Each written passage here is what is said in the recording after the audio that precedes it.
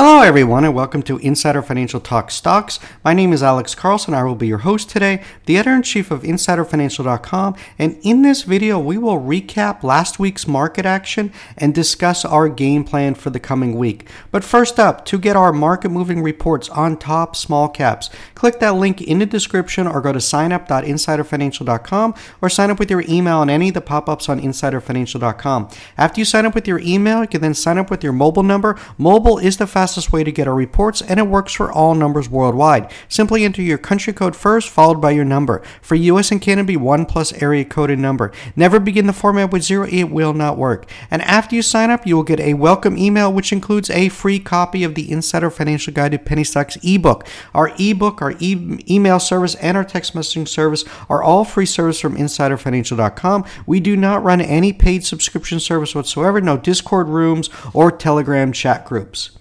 Well, guys, September is finally over. The S&P 500 on Friday slid 4.87% for the month of September. September has historically been the worst month of the year for markets, and that trend certainly continued this year. Wall Street's benchmark index turned in its worst monthly performance since December 2022 and posted back-to-back monthly declines for the first time since, coincidentally, August and September of last year. This month's retreat was primarily due to the Fed. The central bank's Monetary Policy Committee meeting on September 20th held interest rates steady as widely expected. However, the Fed's updated dot plot of economic and rate projections was significantly more hawkish than anticipated. Furthermore, Fed Chief Jerome Powell said that a soft landing was not a baseline expectations.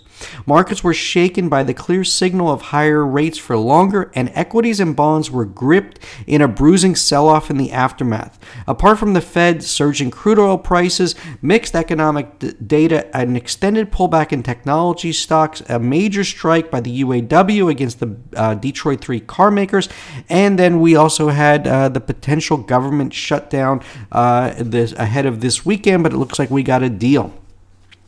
Our view since the end of July was that the market would be challenged in the seasonally challenging period of August through September.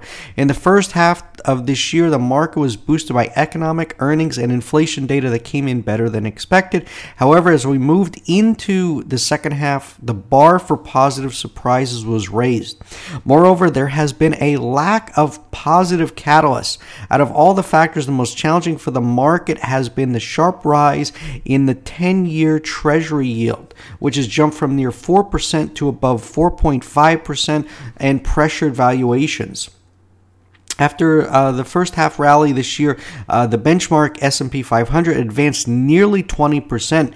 The path ahead for the last quarter of this year, it looks uncertain. And the big question is whether a soft landing scenario where inflation is tamed through a cyclical slowdown in economic growth without entering a recession can still be achieved. The good news is the market on some metrics is now the most oversold since the fall of 2022. The weight of the evidence suggests that the market is getting closer to a point where we can see an oversold bounce, the sustainability of which will be dependent upon yields cooling from the current elevated levels and the upcoming earnings season. We also got the news that the House passed a resolution, this is just happening now, to keep the government open for another 45 days. It will most likely pass the Senate and Biden will sign. So I think this coming week can be pretty good in the markets. You have these oversold conditions, and I think the markets are due for a bounce. So certainly let's pay attention this week. And for this week, there's a lot on the dock. First up on Monday, key data reports due to arrive during the week include updates on deliveries from Tesla, NIO, XPeng, Rivian, Fisker, Li Auto, and Lucid Group. Quarterly sales reports from GM, Ford, and Toyota will also be closely watched. Investors will also monitor the Manheim Used Vehicle Index, the monthly Macau Gross Gaming Revenue Report, the monthly update on Class 8 trucks, firearm background check data, and discount broker DARTS reports.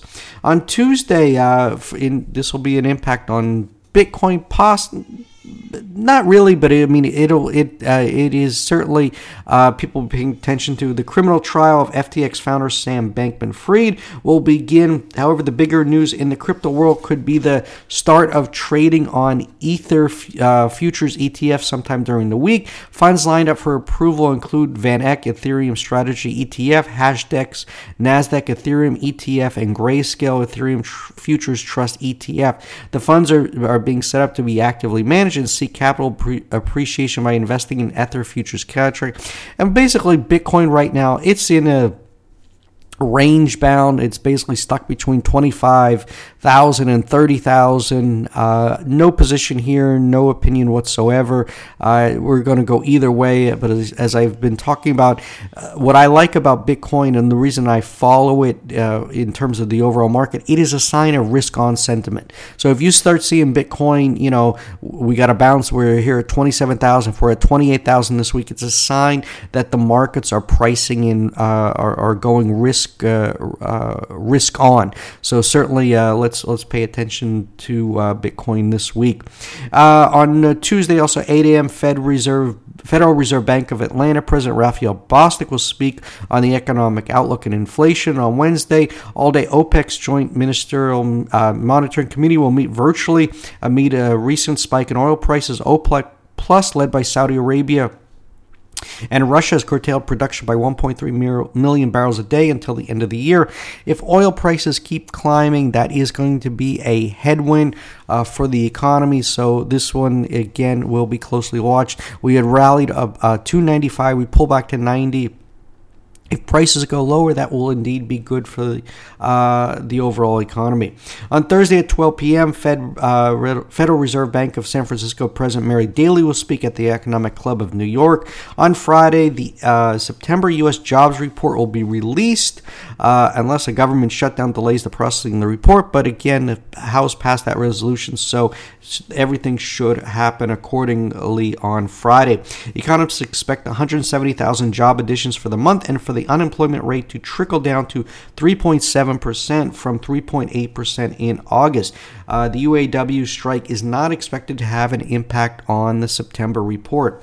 In terms of small caps and penny stocks, the number one stock everyone is talking about is FEMY. The stock was up 861% last week, just absolutely amazing, almost a 10x return.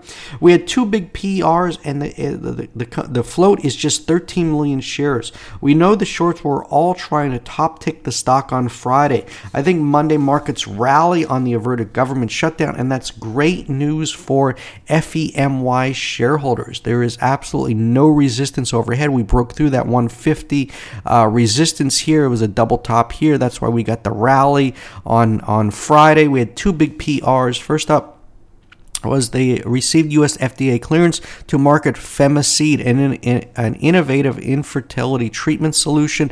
The 510K clearance from the U.S.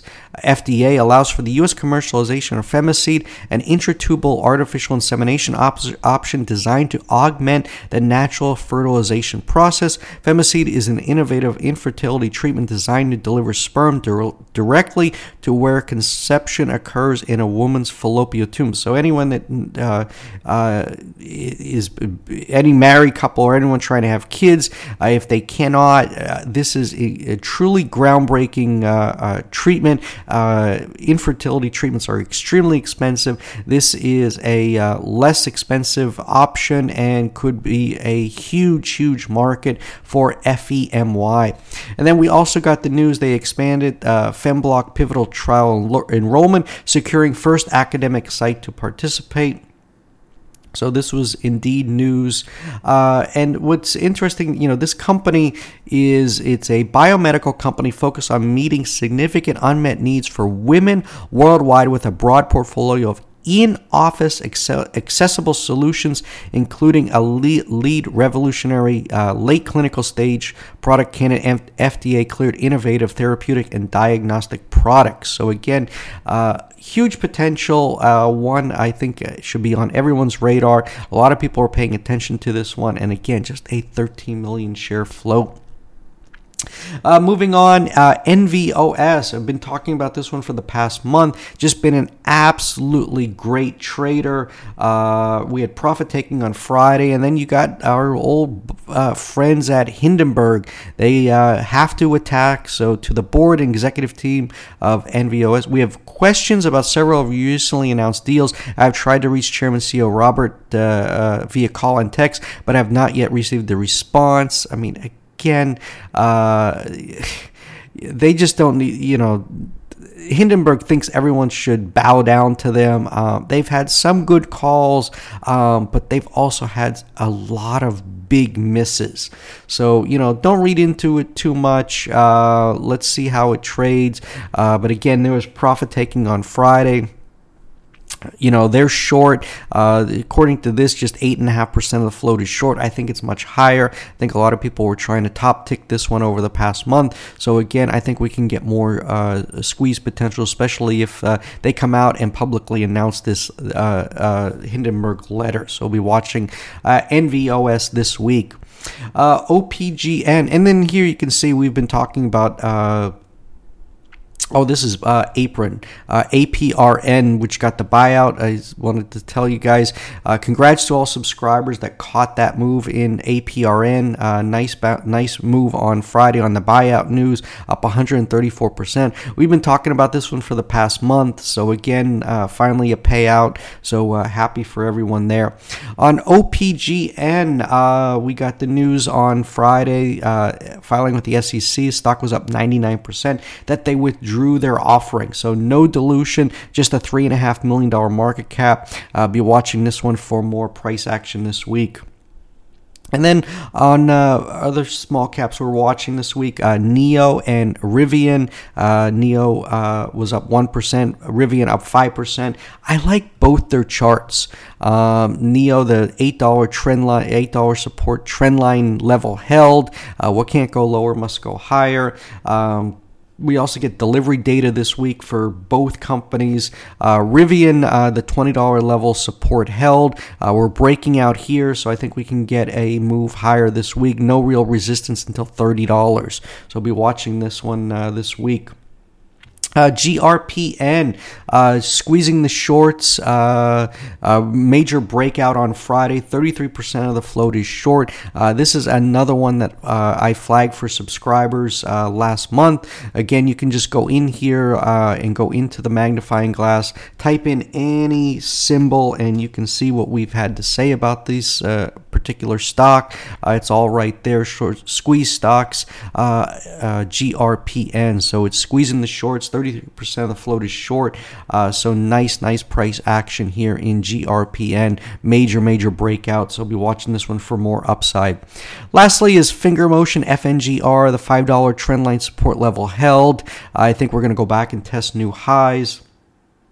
Again, we've been covering this one a lot. You can go and see what we've had to say about FNGR. Big news was about the shelf. We got the shorts finger motioned after hours by shelf registration. So we had an in-depth report on FNGR about the shelf registration, and basically, this is going to squeeze the shorts. So again, it goes in here and talks about the purpose of shelf registrations, the investment summary. Should the valuation increase to $20 or $30 per share or higher, I think it's reasonable to think we'll bring in some capital. So they're looking to do a shelf. They're looking to raise money at higher prices, not at these levels. So again, I think this one, FNGR, is one to put on your radar screen. And what we do here at InsiderFinancial.com is put stocks on your radar that have the potential for outsized moves. As I have repeatedly stated, there are always opportunities each day in the markets. The important thing is identifying which stocks to be in to grab that money. The key is trading green, not red. We are looking for those momentum plays that have catalysts. It's all about finding the momentum before it happens and riding that wave. That's what we're doing here at InsiderFinancial.com. And to get our small cap reports, we cover cover low float, short squeezes, recent IPOs, biotech FDA plays, AI stocks, EV stocks, lithium stocks. Click that link in the description or go to signup.insiderfinancial.com or sign up on any of the pop-ups on insiderfinancial.com. No spam. Your info is never shared. Unsubscribe anytime. You can even sign up just to see the level of research we do here at insiderfinancial.com and unsubscribe. Finally, Insider Financial and I are not investment advisors. This video does not provide investment advice. Always do your research, make your own investment decisions, or consult with your nearest financial advisor. This video is not a solicitation or recommendation to buy, sell, or hold securities. This video is our opinions meant for informational and educational purposes only and does not provide investment advice. Past performance is not indicative of future performance. Thanks for watching. Remember to smash that like button and hit the notification bell to be notified when a new video is uploaded. Have a great week, traders. Bye-bye.